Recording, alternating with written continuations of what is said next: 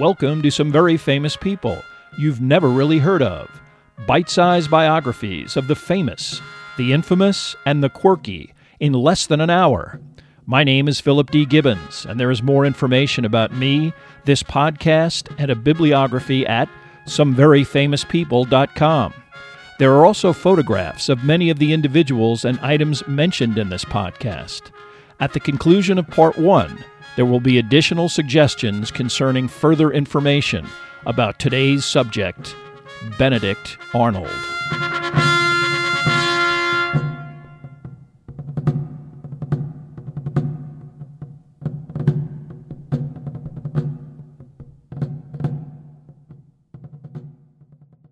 Now let's get started with our story. Benedict Arnold. Especially for a generation of 20th century American school children, the name is synonymous with traitor. During the American Revolution, Arnold famously plotted to betray the American fortress at West Point, New York, and provided the British with important intelligence about strategy and troop deployments.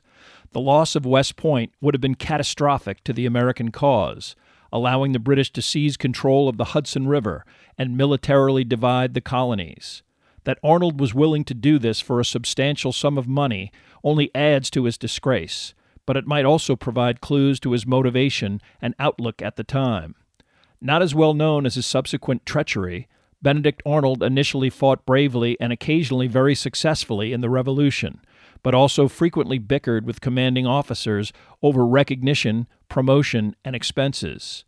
His marriage to Philadelphia socialite and British sympathizer Margaret Peggy Shippen also greatly influenced and enabled his subsequent behavior. Shippen was a conduit to her friend, Major John Andre, Arnold's subsequent contact within the British military. Arnold's resentment over his dysfunctional military career, the hostility he encountered from his American colleagues that had resulted in his court-martial over expenses, and his inability to underwrite the lavish lifestyle appropriate to his newly gained social status all contributed to the events that immortalized Arnold as one of the most reviled figures in American history. Benedict Arnold was born in Norwich, Connecticut on January 14, 1741. Arnold was one in a succession of Benedict Arnolds, including his father and great-grandfather, the first governor of the colony of Rhode Island. Although the Arnolds were at one time quite prosperous, Benedict's father was unable to inherit much wealth, already squandered by his father, forcing his heir to earn his own way in the world. Arnold's father did this by emigrating to Norwich, where he became involved in a prosperous maritime operation operated by one Absalom King. Arnold worked in King's nautical shop and helped sail King's ships to the Caribbean and across Long Island Sound. On a transatlantic voyage in 1732, King died at sea, and within a year, the opportunistic Benedict Arnold III had married King's wealthy widow and taken control of the business. Hannah Waterman King Arnold would give birth to 11 children in her lifetime. Only 2 would survive to adulthood, including her second son with Benedict Arnold III. This would be the most famous and infamous of the Arnolds. Initially, things were economically good for the Arnold family. Captain Arnold's business thrived, and he and his pious wife were respected as pillars of the community. Benedict Arnold was enrolled in a local grammar school and eventually at the Canterbury School, a stepping stone to Yale and accessed only by the wealthy. But poor management and alcoholism would get the better of Captain Arnold. His business would eventually go bankrupt, forcing Benedict's removal from prep school. At the age of 13, Benedict was forced to pursue the career path of many teenagers in the American colonies when he went to work as an apprentice. Through his mother's family connections, Arnold trained as an apothecary in a relative's prosperous Norwich shop. This relative, Dr. Daniel Lathrop, brought the teenager into his impressive riverfront mansion, Arnold's parents signing official articles of apprenticeship that indentured the boy until the age of 21. This was another common practice of the day, especially in cases where a family was threatened by the debt now confronting Arnold's father. Having lost all of her own children to disease, Daniel Lathrop's wife, Jerusha, treated Arnold as her own son and for several years was exposed to the genteel and proper existence within the Lathrop business and home. However, when the conflict known as the French and Indian War broke out in 1754, It instilled within Arnold a restlessness to join the military effort against what was nationally perceived as a barbarian attack. Initially, with his master's permission, the 16-year-old Arnold would set out in 1757 to the Champlain Valley in upstate New York with an expedition of Norwich residents, intent on joining forces repelling Indian attacks coordinated by the French. This venture would conclude quickly, the unit returning to Connecticut without seeing any action. But the experience would prompt Benedict to leave home for subsequent military adventures without Lathrop's permission. Although the doctor legally hauled him back on several occasions, Arnold would eventually succeed in permanently joining the New York militia in 1759. Unfortunately, hearing that his mother was gravely ill, he deserted and made it back to his mother's bedside in time for her death on August 15, 1759. His willingness to flout the law out of devotion to his mother, his handling of her funeral, and his attempts to provide for his only sibling, his sister Hannah, endeared him to the locals, especially his adoptive parent, Jerusha Lathrop. Captain Arnold, now a hopeless alcoholic, was destitute, and Mrs. Lathrop provided Arnold money and support. Dr. Lathrop literally kept Arnold's father out of debtor's prison, assuming various debts. Benedict Arnold's father finally died in January of 1762. By then he was mocked as the town drunk, a dissent that instilled in his son an aversion to alcohol and a hostility to the town of Norwich itself. Upon his father's death, Dr. Lathrop gifted Benedict Arnold his father's home, free and clear, gave him a small fortune to start a trading business after Arnold expressed a desire to strike out on his own, and letters of introduction to be used in the young man's intended destination, New Haven. The ambitious and shrewd Arnold opened a shop in the thriving seaport town and stocked it with the latest luxuries from England, brought personally by the owner. He marketed himself as Dr. Arnold from London, which only added to his venture's prestige. Arnold also seems to have been quite domineering in his dealings with his sister Hannah. He sold the family home in Norwich, forcing her to move to New Haven, where she would work within his business. He was also quite hostile to any potential suitors, and despite his sister's eligibility, she would never marry, remaining devoted to her brother despite subsequent events. Arnold used the proceeds from the sale of the family home to finance the purchase of a merchant ship, and by the age of 25 was prosperously operating 3 such vessels. Technically, with stricter regulation being imposed by the British Empire, Arnold would be part of a class of maritime businessmen who shaded the law and resorted to what would be officially deemed smuggling. Illegal trade with French, Spanish, and even Dutch outposts in the Caribbean provided such products as sugar and molasses, with merchants like Benedict Arnold circumventing the hefty British tax imposed on such products obtained through legal means. In fact, the British government's attempts to clamp down on these practices and wealthy British trading interests intent on imposing a monopoly on such markets would be a major cause of the American Revolution.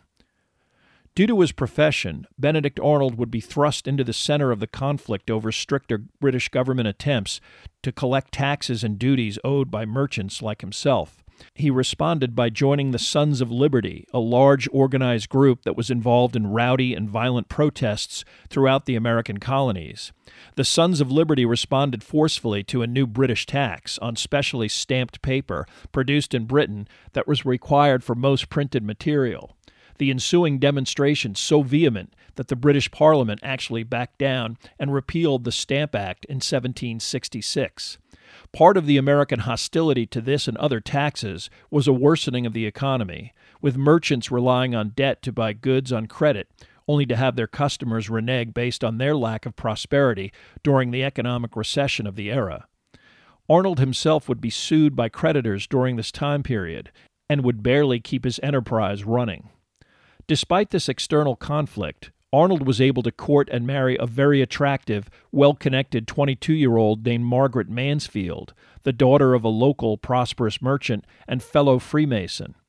Although the marriage would quickly produce 3 sons, Arnold's wife would devolve into a gloomy, uncommunicative individual who never responded to Arnold's letters from sea. Arnold weathered his economic peaks and valleys to eventually construct a magnificent home on a 3-acre plot that was among the most impressive in New Haven. Predictably, Benedict Arnold was galvanized by such incidents as the Boston Massacre and the Boston Tea Party. He took an active role in organizing the state militia that formed as a response to British military presence and incursions, especially in New England. By late 1774, this militia would be commanded by members of the Sons of Liberty and would total over 6,000 men in a state that had a population of 100,000. On April 19, 1775, inevitable violence between occupying British soldiers and American rebels broke out at Lexington and Concord, Massachusetts. Upon hearing of the conflict, Benedict Arnold immediately assembled over 60 militia members in New Haven and vowed to march to Massachusetts to aid the rebellion.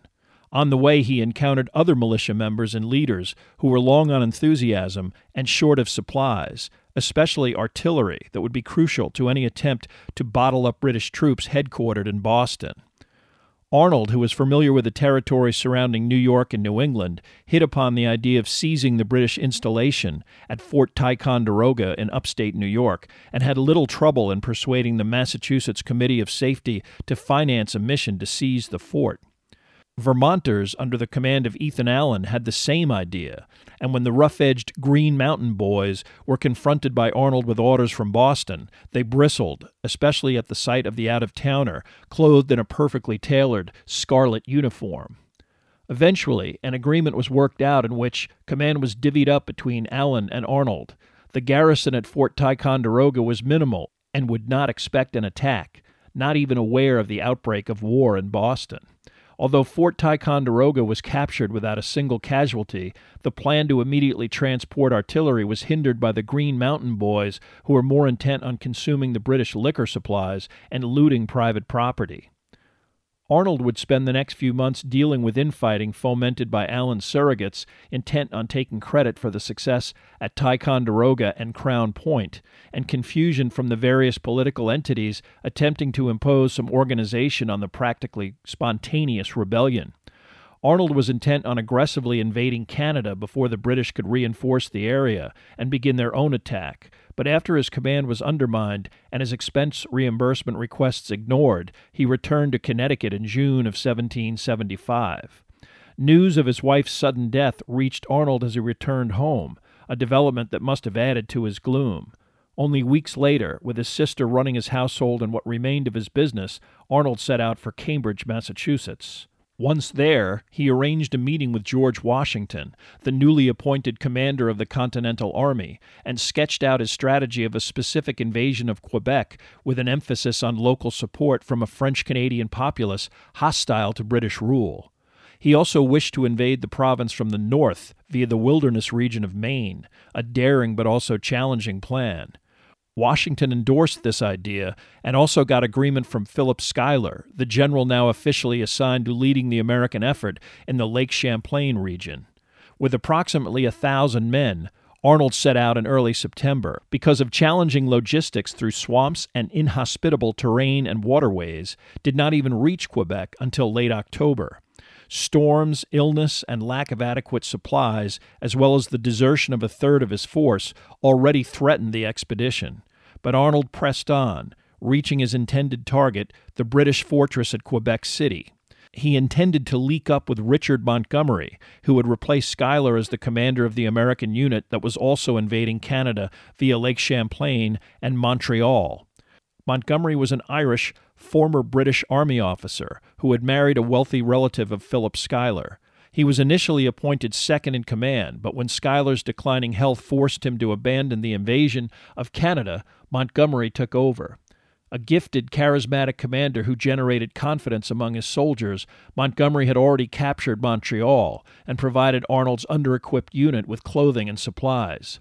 But his force only numbered about 300 men, and combined with Arnold's 600, was far below the thousands that had initially accompanied the northern invasion. Nevertheless, Montgomery and Arnold spent December planning the inevitable storming of the city, a siege impossible against superior British artillery, and December 31st the end of the enlistment period of many of Arnold's militiamen. They resolved to attack central Quebec City by scaling the walls on the first cloudy night towards the end of the month. Perhaps not coincidentally, an attack was ordered on the snowy night of December 30th to take place in the early morning hours of the 31st. Rockets signaled the 4 a.m. attack by the divided American column, but these rockets also alerted the British, who, tipped off by an American deserter, were expecting the attack. Montgomery and several of his officers were killed after literally sawing through a log barricade and attempting to storm a heavily fortified blockhouse. Arnold was wounded in the leg in a similar frontal assault, the attack eventually dissipating into an utter failure, with dozens killed and hundreds ultimately taken prisoner. What was left of the American invasion force, including the wounded Arnold, retreated and waited for reinforcements and supplies. An inconsequential siege continued through the winter and spring of 1776, but it was ended by the eventual arrival of thousands of British troops, who promptly chased the Americans and Arnold out of Quebec, the invasion ultimately a dismal failure. Similar massive British military forces successfully invaded New York City, the British believing that a coordinated attack of their own would split the colonies and ultimately end the rebellion. British troops in Quebec attempted to capture American forts at Ticonderoga and Crown Point, an invasion that Arnold anticipated. Now reporting to Schuyler and his newly appointed second-in-command Horatio Gates, Arnold spent the summer constructing a fleet to oppose the requisite naval transport of British ships across Lake Champlain. Arnold's hope was to delay the British advance and force the attackers to halt their invasion and take up winter quarters without making much progress. Although a British naval expedition under the command of Guy Carleton, the British Governor-General of North America, and Arnold's opponent at Quebec City succeeded in destroying most of Arnold's hastily constructed fleet at the Battle of Valcour Island on Lake Champlain on October 11, 1776, ultimately this invasion stalled and was forced to halt, delaying any further British incursion until the spring of 1777. Arnold's strategy had prevented the British from their overall goal of linking with an army heading north from New York City and bisecting the American colonies, a potentially fatal blow to the Revolution. By the winter of 1776, Benedict Arnold had already incurred the enmity of most of the politicians and military figures involved in the colonial effort. While he considered himself a soldier and a patriot above the backroom politicking of the Continental Congress, his enemies continually attempted to undermine his reputation. Throughout 1776, he defended himself against charges and even a court-martial concerning theft of property during the invasion of Quebec. In December, Arnold, en route to Philadelphia, the seat of the Continental Congress, met with George Washington in Bucks County, Pennsylvania. Washington's small army had been driven initially out of New York and then New Jersey, and was now fighting for survival, only the season stopping the British from mopping up the remainder of Washington's troops. Intent on speaking directly to the American hierarchy in Philadelphia and possibly resigning his position, Arnold acceded to Washington's request to assume command of the effort to stop another British invasion in New England, the British having recently successfully captured Newport, Rhode Island. Arnold postponed his confrontation in Philadelphia and proceeded to his hometown of New Haven. Here he was greeted as a hero, one of the few bright lights during the darkest days of the American Revolution. Despite the tactical failures at Quebec and on Lake Champlain, Arnold was perceived as one of the few American military leaders who had attacked and even succeeded in impeding the British military. When Arnold reviewed the situation in Rhode Island, he decided to postpone the expected assault on Newport that would expel the British from this seaport town. Counseled by Washington not to engage in battle unless he was completely positive, Arnold found the local state militia ill-equipped and completely unprepared for such a formidable task. Instead, he whiled away the rest of the winter attending high society events in Boston and attempting to court a 16-year-old debutante named Elizabeth Betsy DeBlois. His failure to hook up with Betsy paled in comparison to the slight he received in February of 1777, when he learned that 5 other men had been promoted to the rank of Major General by the Continental Congress, a slap in the face not only to him but also to Washington, who learned of the action from the media of the day, printed newspapers. In disgust, Arnold returned home to New Haven, where in late April, upon hearing of an impending British attack on the main American armory at Danbury, he successfully helped lead local militia in a successful repulse of the attack, having 2 horses shot out from under him, and having inflicted heavy casualties on the retreating redcoats, Arnold finally received his promotion. Former military colleagues of Arnold persisted in slighting both his military capability as well as his morality. One went so far as to publish a handbill containing the provocative allegation that money is this man's god, and to get enough of it he would sacrifice his country. Again, Arnold felt obliged to travel to Philadelphia and to confront the members of the Continental Congress in person. Much of the controversy concerning Arnold centered around expenses incurred during the invasion of Quebec. While he would successfully restore his good name, the Congress did nothing to restore his seniority among the Army's general staff, a development that prompted Arnold to submit his resignation on July 11, 1777.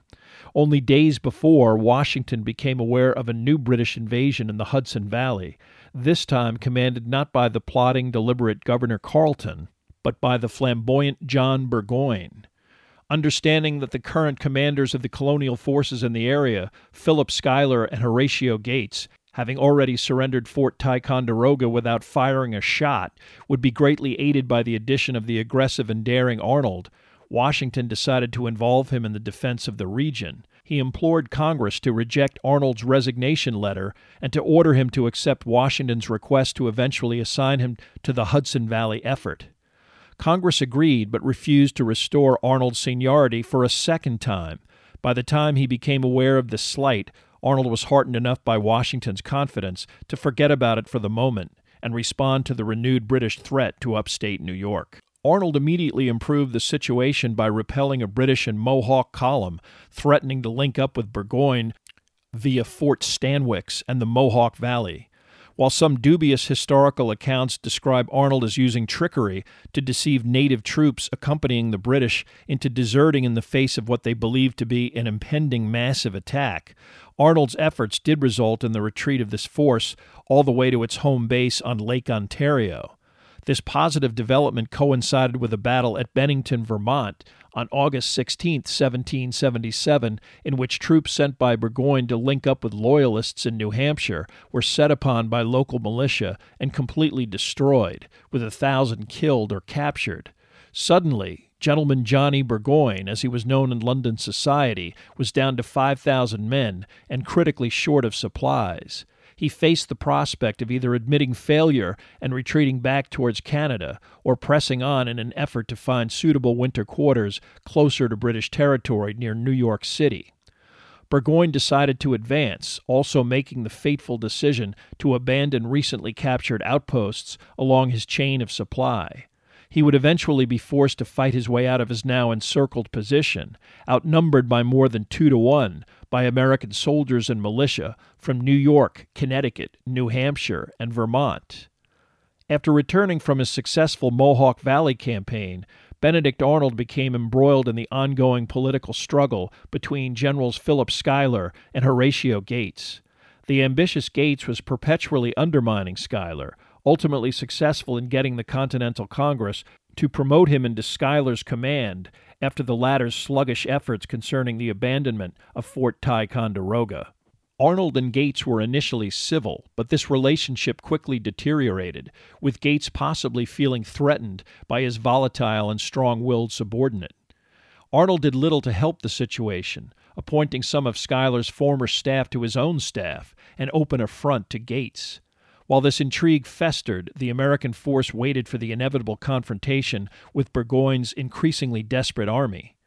The military turning point of the American Revolution, known as the Battle of Saratoga, was actually a succession of 2 battles that took place in the vicinity of Saratoga, New York.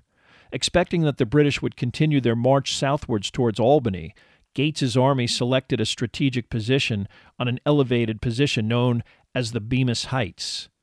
Understanding that attacking the entrenched American position there would be disadvantageous, Burgoyne attempted a flanking maneuver that resulted in the Battle of Freeman's Farm. Although he won a tactical victory by ultimately forcing an American retreat from the field of battle, Burgoyne suffered major casualties and was unable to follow up on this success. While General Gates remained safely from the front lines in his tent, Benedict Arnold was repeatedly visible in the field of battle, helping to halt the British attack. As night fell, Arnold wished to aggressively pursue the British, who seemed on the verge of collapse. He was forbidden to do so by Gates, an order that infuriated Arnold and brought the hostility between the two generals into the open. In both heated personal argument and written communique, Arnold expressed anger at what he felt were both deliberate attempts to minimize his role and slight him personally. The situation became so intense that Gates eventually demoted him entirely.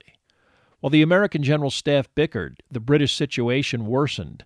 Canadians accompanying the invasion began to desert in large numbers after the first battle. Burgoyne's hope that help would come in the form of troops from Sir Henry Clinton in New York City diminished, and the British general realized that his only options were disgraceful retreat or an advance via a successful attack on the American army in his path. On October 7, 1777, Burgoyne attempted to probe the American lines at Bemis Heights with several thousand troops, hoping again to outflank American lines. As the sound of the fighting reached Arnold in his tent in the vicinity of General Gates, again comfortably headquartered out of harm's way, the demoted general could not stand staying out of battle and suddenly climbed on his horse and headed rapidly into the conflict. Although Gates sent an aide to personally order Benedict Arnold off of the battlefield, this aide would never catch up with him. Arnold spent the rest of the day leading several counterattacks, so visible at the head of several American assaults that it seemed miraculous that he was not killed. Upon successfully seizing British fortifications after hand-to-hand combat, Arnold was inevitably wounded in the same leg injured previously in Quebec, his dead horse compounding wounds by falling on top of him. With the British army in full retreat, Arnold was carried behind the lines on a litter. Burgoyne's 1,000 casualties underlined the overwhelming 3-to-1 manpower disadvantage he now faced. Reluctantly, after meeting with whatever general staff had not been killed, he came to the unavoidable decision to surrender, which occurred officially on October 17th. This stunning defeat of a battle-tested traditional British army at the hands of what was considered an undisciplined, under-equipped rabble sent shockwaves throughout Europe. The victory induced the French court of Louis XVI to enter into serious negotiations to provide the colonial upstarts military and financial aid, a development that eventually proved pivotal. It also indicated to the British military and government that American troops could function as a credible fighting force worthy of their respect. Personally, it also meant disgrace for John Burgoyne, who never received another field command. Despite his loss of military credibility, the aristocratic Burgoyne remained prominent in both British politics and as a playwright. Upon his death in 1792, he was buried in Westminster Abbey. Benedict Arnold not only had to deal with a musket ball wound that had severely injured his leg, he remained officially thankless, marginalized in Horatio Gates' official report to the Continental Congress. Gates hogged most of the glory from the victory and became a national hero, while Arnold remained bedridden for months. Typically, such a wound would have prompted amputation, but Arnold refused to allow this procedure. Although the limb healed, it would be permanently 2 inches shorter than his other leg, an impactful development for the vigorous general. During his convalescence, Arnold seemed to transform from an enthusiastic, motivated soldier into an embittered skeptic. Practically, his injury prevented an active role on the battlefield, and after the British withdrew from their occupation of Philadelphia, Washington fatefully appointed Arnold as the city's military governor in June of 1778. Philadelphia was abandoned by the British after the misguided occupation by General Howe in September of 1777. Instead of relieving Burgoyne in upstate New York, Howe reasoned that occupying the American capital and hounding Washington's bedraggled army, which would famously spend the winter at Valley Forge, was a more effective blow to the colonial rebellion. But Howe's short-sighted plan did not account for the prospect of occupying a city after most of its merchants and the Continental Congress fled, and that the colonials would continue to fight after their capital was captured. Food and other provisions were scarce, and Howe returned to New York in June of 1778. With Arnold unable to physically perform on the battlefield, Washington reasoned that a stationary post in Philadelphia would be a worthy assignment.